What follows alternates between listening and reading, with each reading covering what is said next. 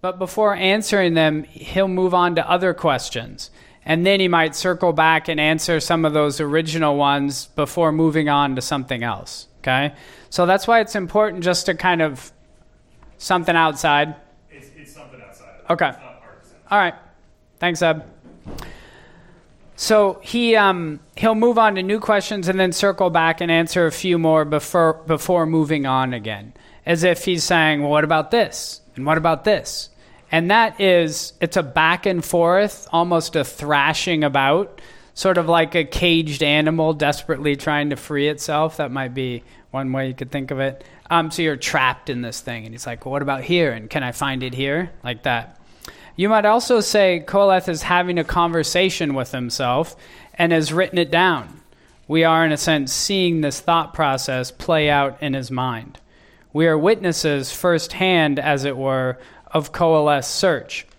As he remembers scenes from his life, then examines them to see their significance and what he can learn, then he quickly, without warning, turns to examine something else before tying the two together. So as we read, certain questions are raised in our mind, and almost as quickly as they come up, Koheleth is providing an answer. So he'll talk about something, and then he starts talking about something else, and what you might realize is that first thing that he was talking about raises a question or concern in your mind, and the next thing he starts talking about addresses that. Okay? And it is this juxtaposition of disparate ideas that moves the story forward, okay, or adds more information to our minds, to our understanding. And this is, after all, how our minds work. They take two or more ideas and sort of create a connection between the two. As an example, think of how a movie progresses, okay? So if you have an image of someone sneaking through the woods very carefully, quietly, that's one image. And another image is of a deer kind of eating peacefully. And then you cut back to the person sneaking through the woods and they step on a twig. Then you cut back to the deer who's eating and looks up like this, right? Your mind is connecting those two images and creating a story, as it were, in your head, right? And that is a story of, say, great alertness, something along those lines, right? Now, if you were to take that exact same image of the person sneaking through the woods, but now you cut it with an image of some tribe or some people building a booby trap, right? And the person sneaking through the woods, cut to the people building the booby trap, cut to the guy back sneaking through the woods, and now he steps on the twig. What do you think is going to happen? I mean, yeah, you think he's going to fall into the booby trap, but it's the exact same footage of the guy sneaking through the woods. The reason I bring that up is just to point out that when you put two things next to each other, your mind creates a story, and Koheleth uses this. Solomon actually uses it a lot in the Proverbs too. So we saw that when we looked at the proverb of the upright on the level highway and the sluggard going through the hedge of thorns. By looking at the two from the other perspective, you can learn more than just the one thing on its own. Okay, so Koheleth's doing that here. He's just doing it with more complex ideas. Okay, but it's the same basic thing that he does in the Proverbs. All right.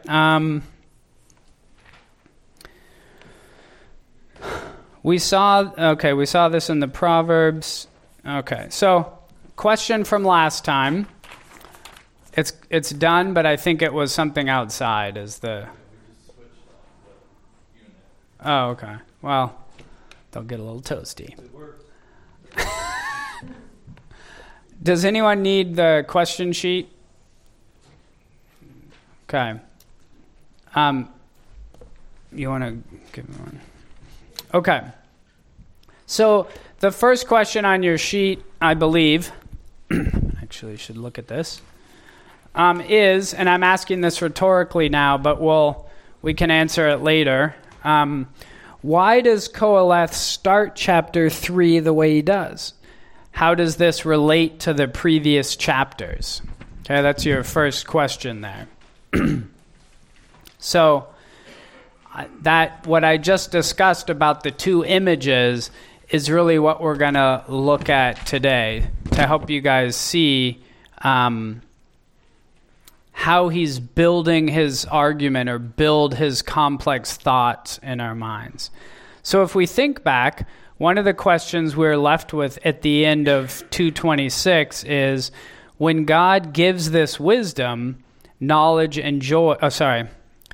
The question we're left with at the end of 226 is, when will God give this wisdom, knowledge, and joy to the one who pleases him? When do we get our reward, or when are the wicked punished? You might also ask, how does God give us the joy?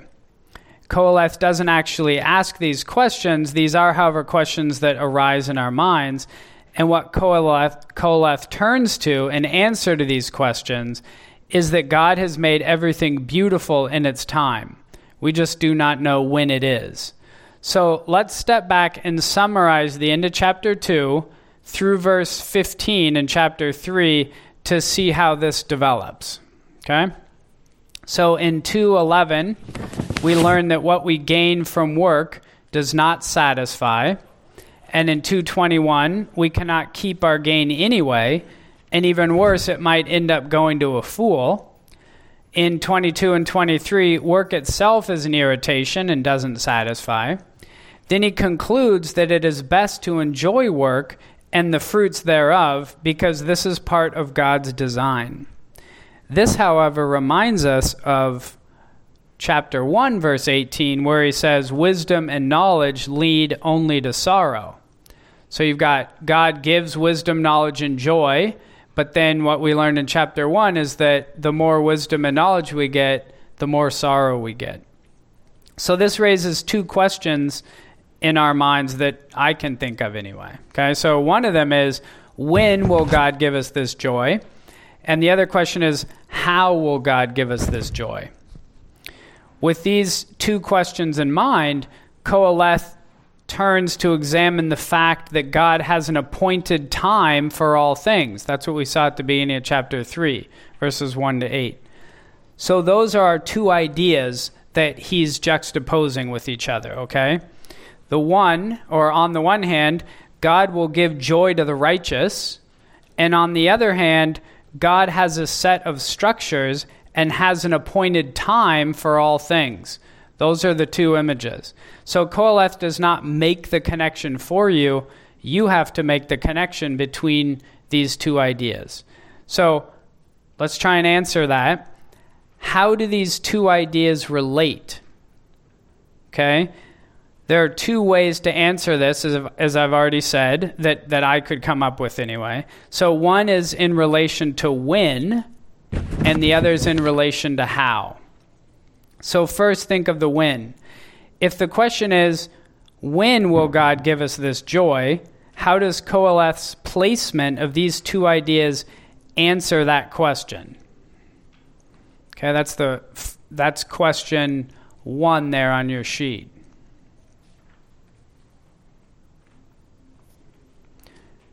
Any takers on that?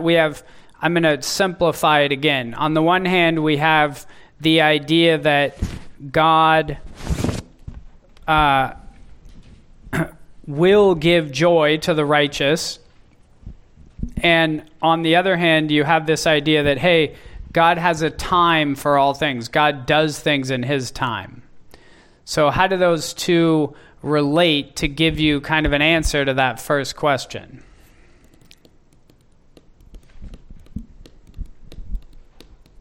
I have a little trouble with it because I think he's saying that God created everything perfect and then cursed it, and then he will rectify it.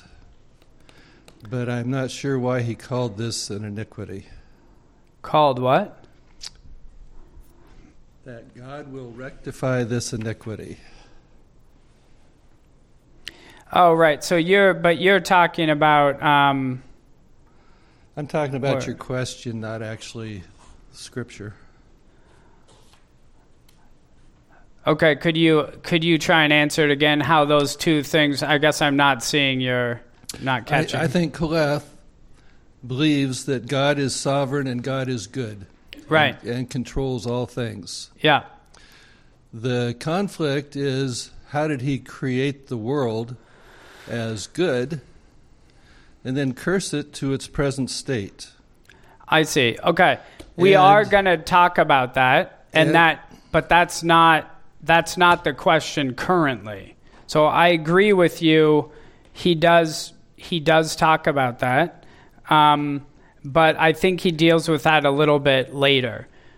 Right now, I'm talking simply about the transition between chapter 2 and chapter 3. So at the end of chapter 2, we get the idea that God will give joy, but in then beginning of chapter 3, through those first 8 verses, we get the idea that God has an appointed time for all things. Owen? Maybe there's an appointed time for God to give us joy. Okay, so maybe there's an appointed time for God to give us our joy, right? That makes sense, right? And that fits with what he's talking about, which is to say, if God says he's going to give us something, and we trust that he has a time for all things, he's a faithful God, he will give it to us in his time, not our time. I think that's a good answer to the question, right?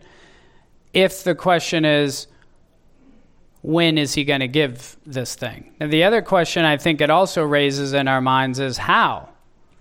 Like, if on the one hand, knowledge and wisdom lead to more sorrow, but God says he's going to give knowledge and wisdom and joy to those who do good before him, how's he going to do that, right? We know that he is going to do it in his time. How do you think he's going to do it? So to answer let me try and read this so I'm not winging it as much and then get totally lost. If the question is, when will God give me this joy? Coalesce placement helps to answer that question. So on the one hand, you have the truth that God gives joy to those who please him.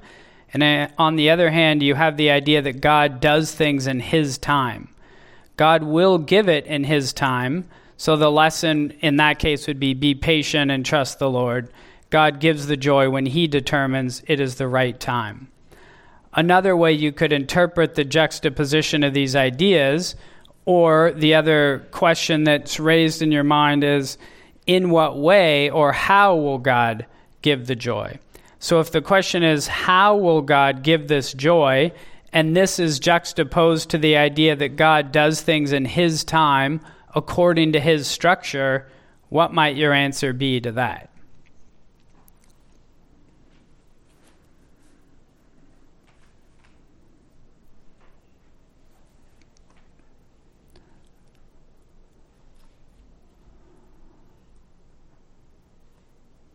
Mrs. Moore. Would you give her the mic just so we are adhering to the... Well, could it be that he brings joy to us through the various seasons that we go through, but the joy may result at a time in a circumstance that is not expected? So in looking through the list of seeming opposites, a time to kill and a time to heal, that joy isn't limited to when we would expect it, but rather, as we've already said, it's in his time, but even in a way that could be going through the season in and of itself could be the manner that he brings the joy. Yeah. No, that's right.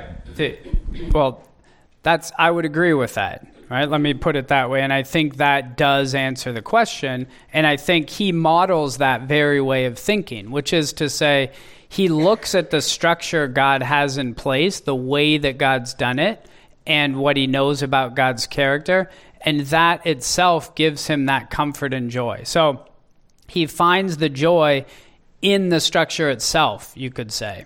Okay, so the way God gives that joy is through the structure that he's created. So if you have food and drink and work, you should enjoy those as gifts from God because that is how he has designed you to receive the joy. That is how he's designed things. Okay, so enjoy your lot without trying to be God. This is what Qoheleth speaks to in verses 11 to 15. Okay, so that's what we looked at last time. It's kind of a review, but from a big picture point of view. So God's sovereignty over time and events. And from this, Qoheleth turns to see in verse 16 that wickedness is all around him. And this is kind of what Stephen was, or Mr. Sparks, let me say, was referring to earlier.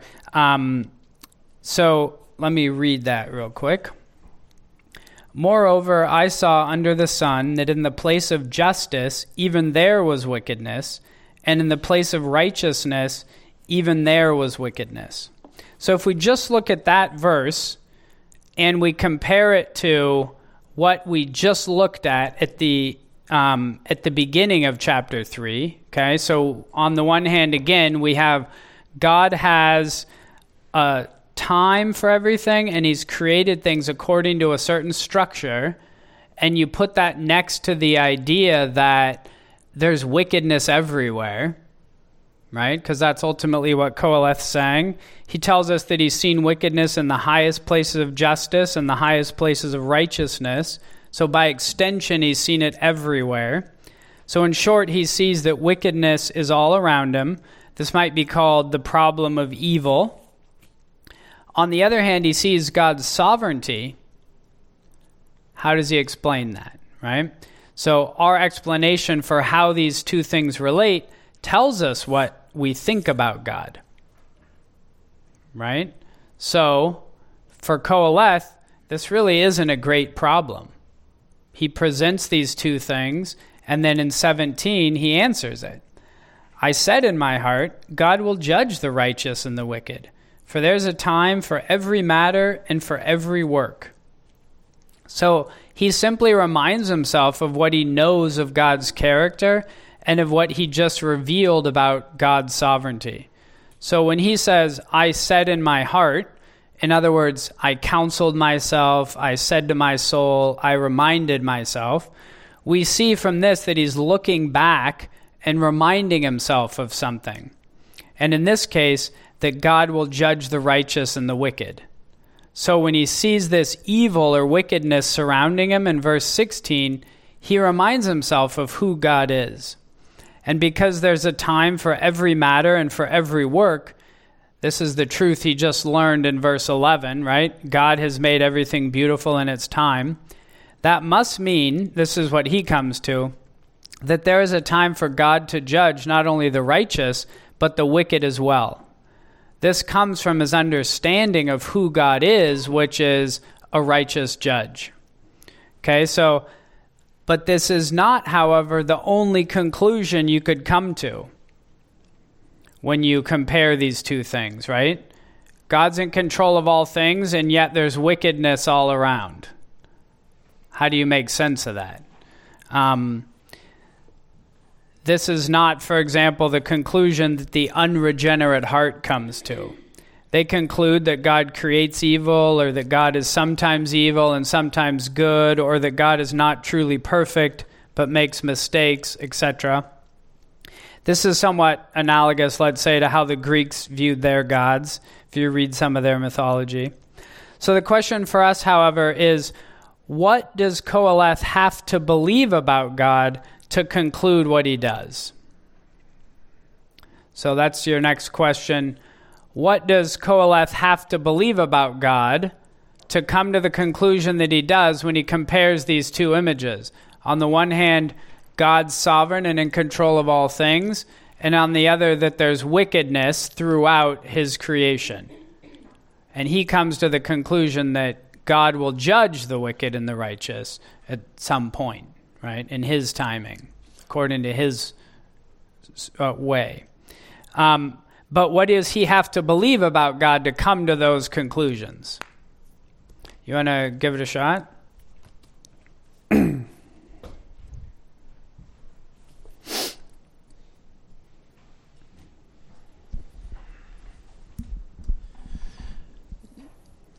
clearly either God's sovereignty is over evil or evil is over God's sovereignty. In this case, it seems Koleth believes firmly that God's sovereignty is over and in control of wickedness, in spite of how it may appear to us from our perspective. Yeah.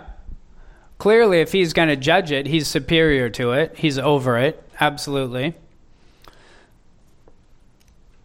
I mean, this is very fun. I'm asking a basic fundamental question. So for most of you, it's probably so obvious you're thinking about something else. But thank you. That's right. That's a very basic thing. He's clearly over it. He's more powerful than it. Okay. What else there? What else does he have to know about God? Maybe that God is... I just lost the word. Well, that he's righteous in his judgments. Yes. And he doesn't just judge and make decisions. He's righteous in his judgments. Yeah.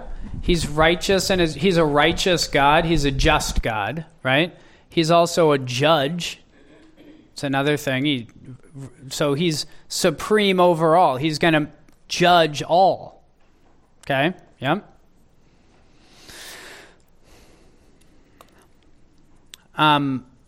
Any other ideas?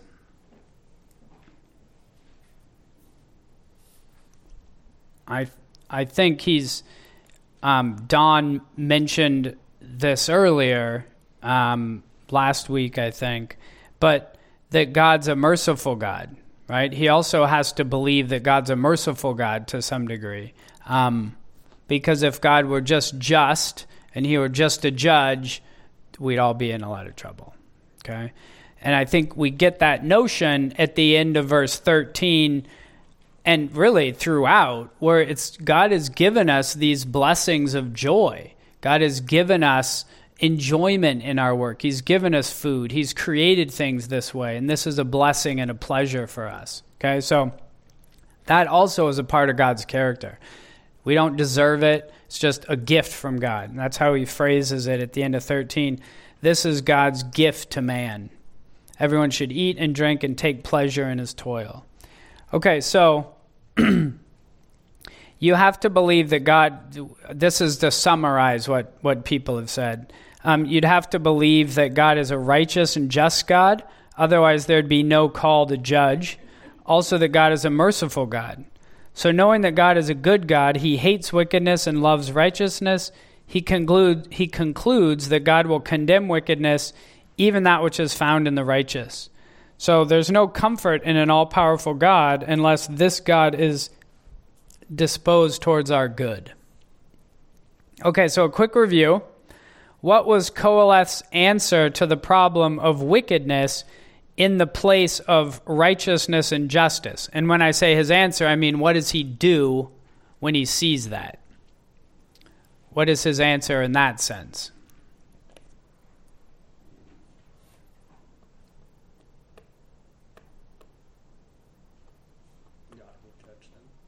He reminds himself that God will judge him. Yes, that's right.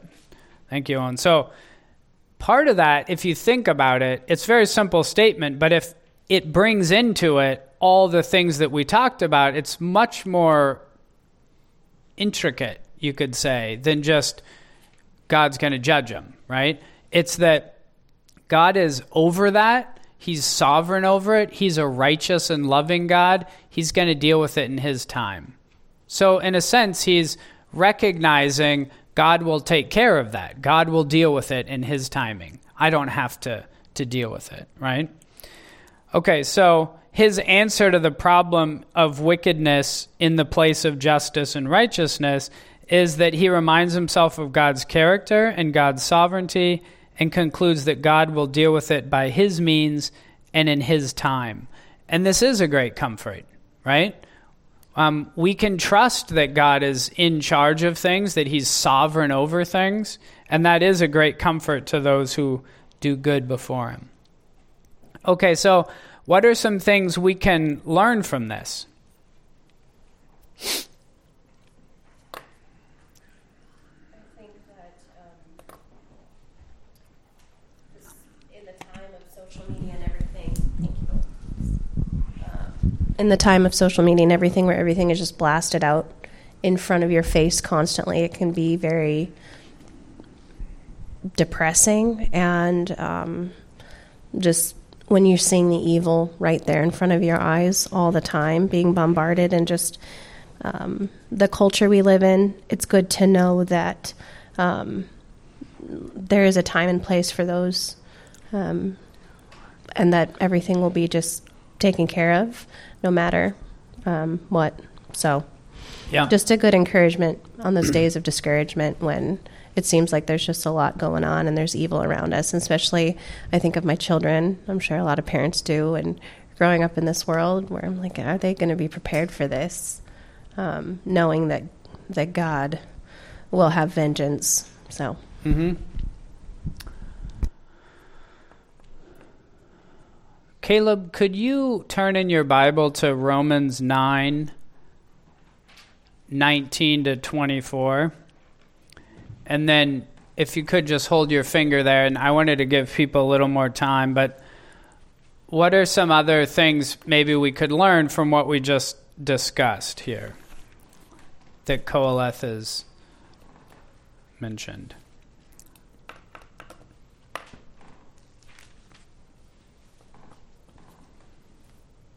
Mr. Olsgaard, would you hand the mic to the lady in front of you?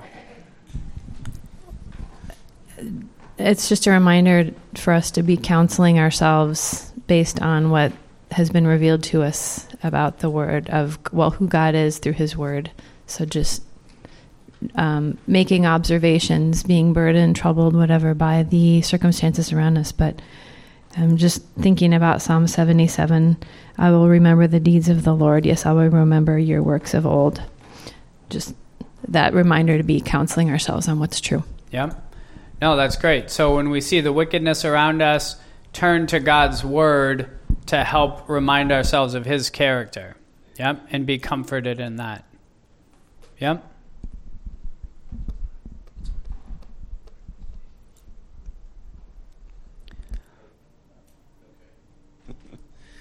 Don't know how mics work. Okay. Well, I was even thinking of a different psalm in a similar vein. Psalm 37, do not be agitated by evildoers. Do not envy those who do wrong, for they wither quickly like grass and wilt like tender green plants.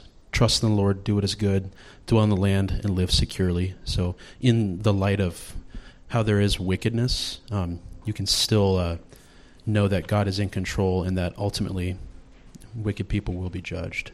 Yeah. No, thank you, Caleb. And they'll be judged in God's timing, so we just be patient and we wait for that. We can't control that, right? I think there is great comfort in that. It's sort of a relief that we're not really having to deal with that. God does that. Okay?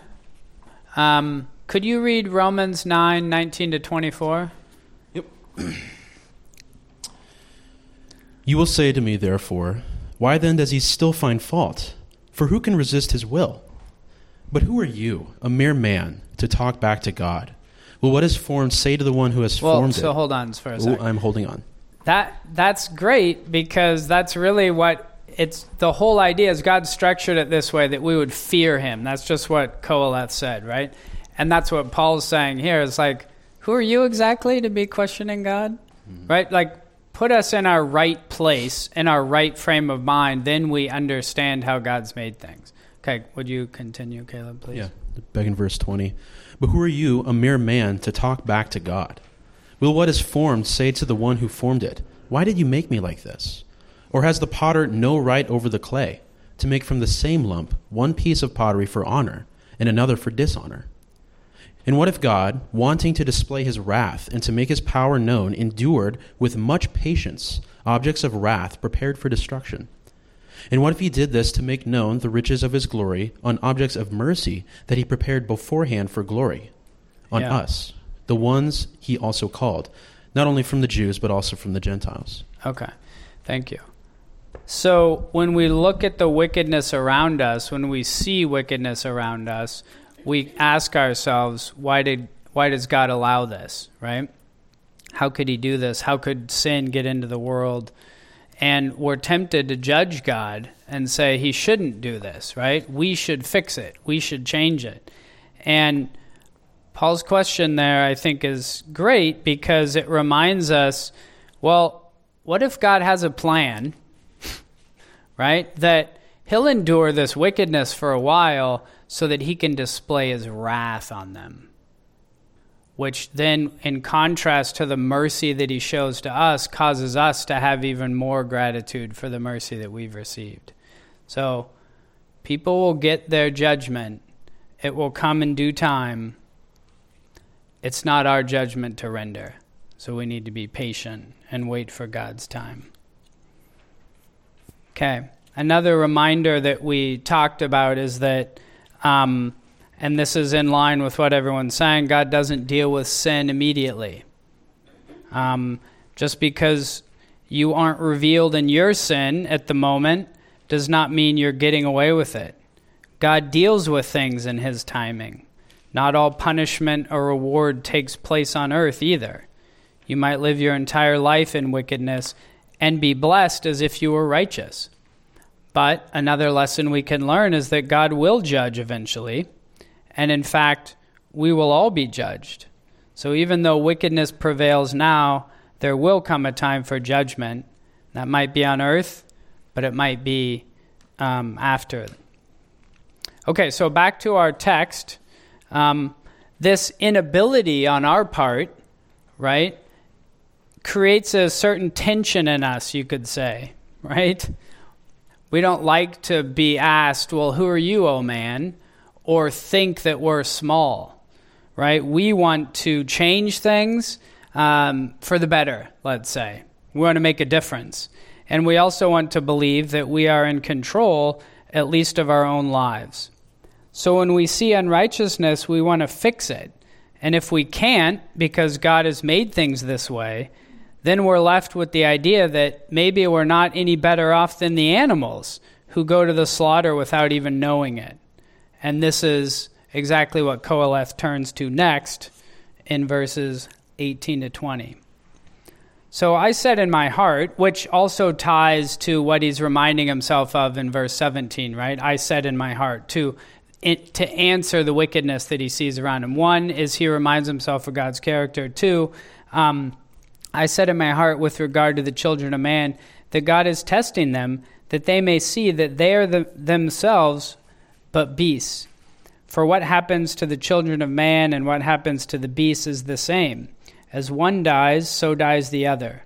They all have the same breath, and man has no advantage over the beasts, for all is vanity. All go to one place, all are from the dust, and to dust all return.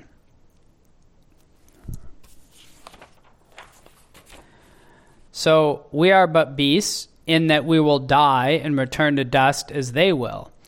And when we stop there at the end of that verse, we want to object and say that we're better than the beasts because maybe we have a soul, and that sets us apart. Okay, and then Koheleth answers that in the next verse, which is 21. Who knows whether the spirit of man goes upward and the spirit of the beast goes down into the earth? Okay, so we don't know what happens to the spirit of animals. They might go to the same place we do. So then how are we better off? We can't see anything after death, and God has not told us what will happen to them. They might go upward with us, and this is humbling and fits with God's intended purpose that we saw in chapter 3, verse 14. I perceive that whatever God does endures forever. Nothing can be added to it, nor anything taken from it. God has done it so that people fear before him.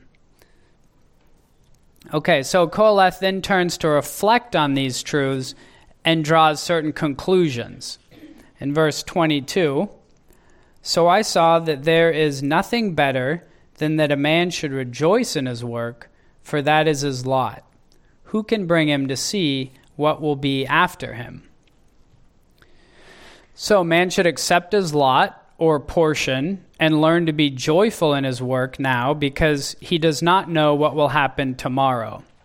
So our lot or portion is that we cannot see what is coming, but we can enjoy what God has given us now. So the next question we have is, how does this conclusion follow from what he has just observed?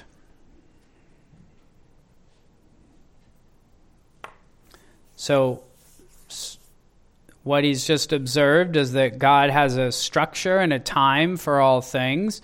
Even wickedness exists and God will judge it, right? And that we are in some measure helpless against that structure. We can't change it.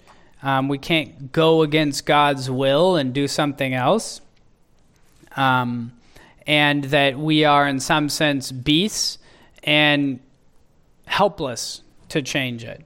Okay? And given that, he concludes that man should rejoice in his work, for that's his lot. Who can bring him to see what will be after? How does that conclusion follow?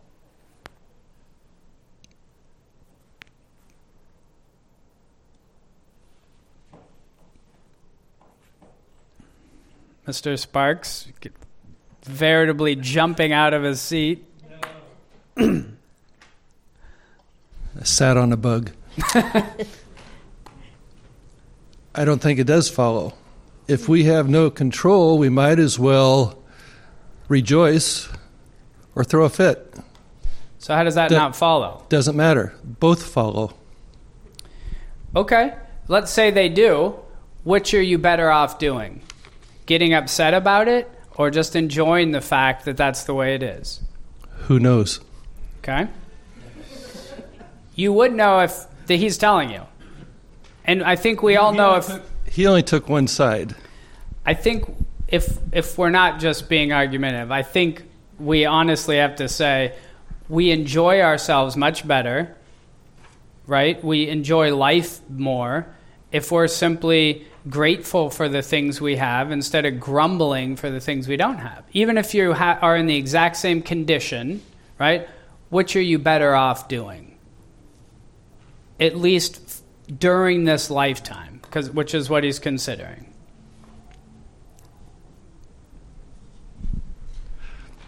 We're not taking into account joy and misery. I think joy, yeah, we can celebrate. I think misery, we can learn to not complain. I don't think we have control over either. I think he goes a little further, and I think you'll be happy to hear if that's really your conclusion, because he does address that, right?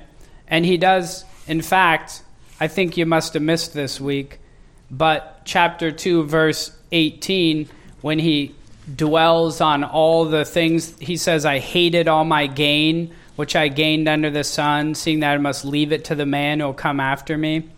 And who knows whether he'll be wise or a fool, yet he'll be master over all my gain, which I have wisely gained under the sun. So he turns and gives his heart up to despair of all the toils of his labor under the sun. So he's doing exactly that. He's despondent because nothing matters, all these things are awful, and yet he still concludes, for the one who pleases him, God's given wisdom, knowledge, and joy. So then he says, there's nothing better for a person than that he should eat and drink and find enjoyment in his toil. But what you're saying is, I don't actually think he's right. I might just enjoy staying in my misery. But what I'm saying is, that's not what he's saying. Right? So maybe he has something to teach us, is the idea. All right.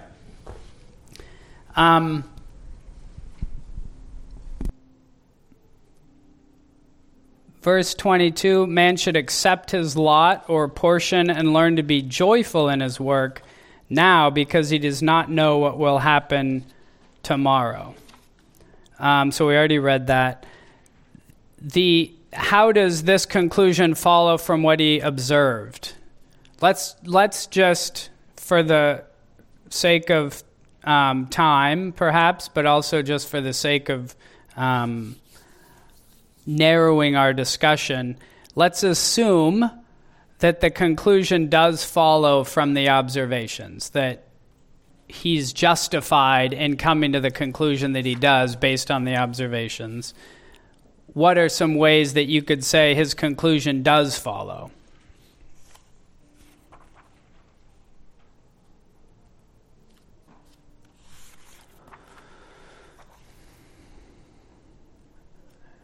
I see that God is a God of order, and everything has a time, and so regardless of there being some random fluke somewhere, that there still is consistency in the world, and there's an opposite to everything, and regardless of how you act or behave, there still is the same end for everything and everyone. So in the meantime, being righteous, finding joy in that, and toiling well. Yeah. Yeah. So let me just try to simplify it a little bit. If you're a parent and you have a child and you give this child a gift, and let's make certain assumptions again, that you're a loving parent, that you're giving a gift that is a good thing for this child, and that in playing with that thing or doing that thing that you give the child, they'll be blessed, right? What is it best for that child to do? Just enjoy it, right? Enjoy the gift, have fun with it, put it to good use, right? Be productive with it. That's, as the parent, also what you'd want for the kid, right? You're giving him something, you want him to enjoy it, to be blessed by it, okay? And if the child refuses to play with it, and it's like, hey, just have fun, and his answer is, I'd rather be miserable. Well, okay, that's the situation that he's in. Well, what do you, if we simplify it down to that, and you're looking at the child, right, it makes sense. Hey, you have a loving father who's given you something to enjoy and have fun with. Why don't you do that? Right? That's essentially what he's saying. So if we can't change things and we know there's a sovereign God who blesses his obedient children, enjoy what he's given us. Right? And this can always be true. If you, Mr. Sparks, would you mind reading a passage? Philippians 2:14-15. You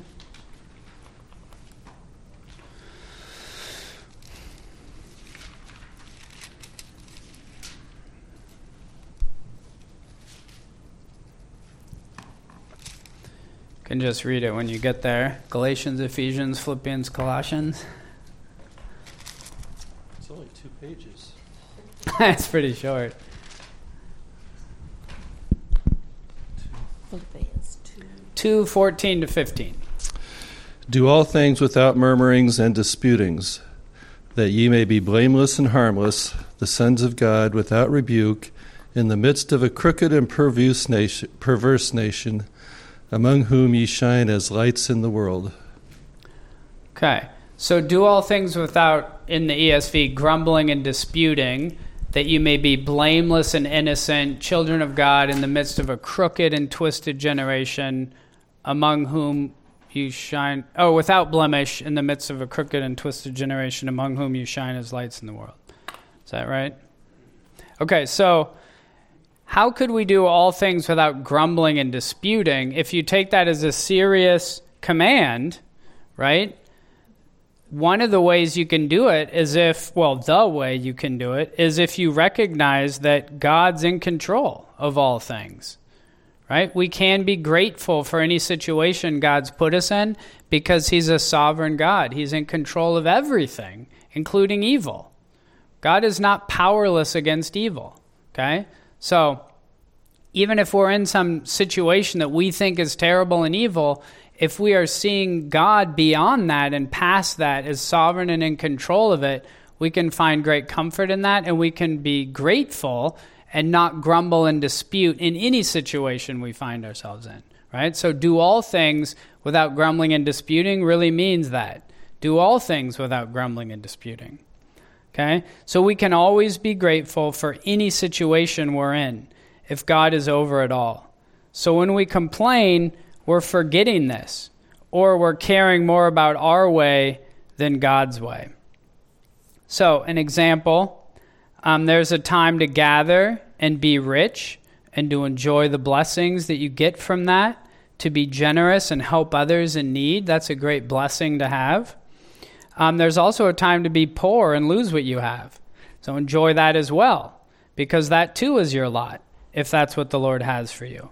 Poor people can be much happier than rich people, and often are, because they're regularly dependent on God and see His provision for them firsthand. Okay, so chapter 3, verse 22, 1 through 22. So if we were to summarize the whole chapter, I'm going to do this. This was a question, but you feel free to write that down on your paper, whatever you want to summarize it as. It might be, be discontent and continue to grumble. If that's what you think he's teaching, feel free to do that. Okay, so anyway, here's how I would summarize the chapter. Man is subject to God's fixed time and structure, and this should cause us to fear Him, to accept our lot as mere subjects of creation, and be grateful for and enjoy our work while we're alive, and not seek to change God's design. Something like that, okay? So I wanted to walk through the chapter really quick, and then I have a couple of questions at the end, which I think we'll have time for, okay? So let me just read through this. This is sort of me stepping through the chapter chunk by chunk and giving just a summary of it, okay? So as we go through it, see if you can kind of see this back and forth, a searching in every corner for an answer to His desire to find fulfillment on earth. See if you can't hear his inner dialogue as we go along, okay? So in verses 1 to 8, Koheleth observes that if there's a fixed time for everything, and if God has already appointed the times, then the laborer does not have any advantage over the sluggard, 9 to 10, because none of his works will change anything. Then he reflects that God has made each thing beautiful in its time and given man this knowledge without showing him His ultimate plan in 11, and concludes in 12 to 13 that we should just do what God calls us to do and enjoy our work and its fruits as a gift from God. Then in 14 to 15, he asks if God has fixed things to be the way they are, and we should fear Him, and we can't change things. What do you do with, in 16, the injustice in law? Who deals with that? What about the unrighteousness in our time, what would be church leaders? He answers in verse 17 by reminding himself that God has a time to judge that, and He will judge it in His time. He then turns from this to ask in 18 to 20, if we can't change anything, even for the better, then we're no different than animals who just return to dust. And in 21, even our spirit might not be better off than theirs. Even in this case, he answers in 22, the best thing for us to do is to rejoice in the labor God has given us, because this is our lot, and we do not know what comes next. So how can our lack of control over our own lives be a source of great turmoil?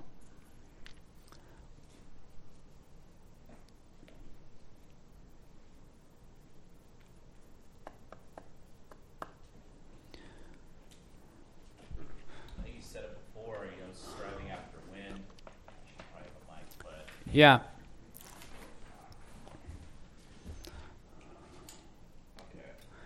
We should have an elaborate pulley system on the ceiling. like you said it before, striving after wind, trying to obtain something we don't have. Even Rockefeller, when asked how much money's enough, he said a little more. If you're looking for satisfaction, you'll never get there with what this world has to offer. Yeah. It's just going to create a lot of headaches and heartache. Right. So in a sense, just give up doing that. But if you don't, you're right. So let me paraphrase what I think you're saying.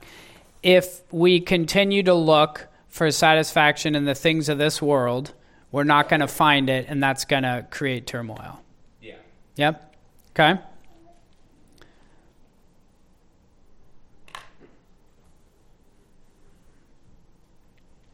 Any other ideas there? That's a 5-minute warning. Owen?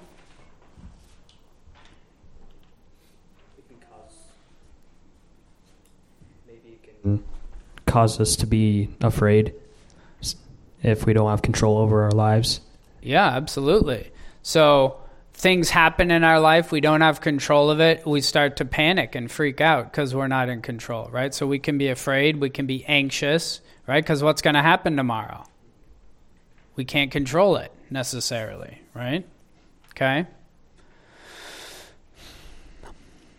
Okay, so what are some ways then, or rather, how can it be a comfort? How can our lack of control over our own lives, and I should have paraphrased this, or not paraphrased, I should have clarified that in the context of this passage, in the context of what Koheleth is talking about, how can our lack of comfort, our lack of control over our own lives be a comfort?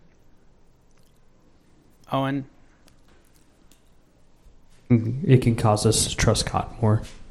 It could cause us to trust God more, exactly, because he is in control, right? Alakai? Because we know that there's a sovereign creator who is in control. Yep.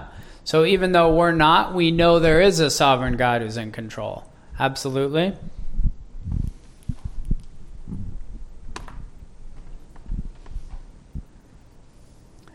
And this God who's sovereign and in control is also a loving God. And he's a merciful God who gives gifts to his obedient children. Mrs. Moore. It also removes a burden that we take on that we're not meant to have because we can't have control, and he isn't calling us to have that control. Right. Absolutely. So it removes a burden because we're taking on a job that we're not really equipped to handle. So we're trying to do something that we're not equipped to do and no one's asking us to do, and yet we still find ourselves trying to do it, and each time we do it, we're unsuccessful and we feel awful for it, right? So when we give that up, it's a great relief. It's a great comfort. Yeah, absolutely. Okay.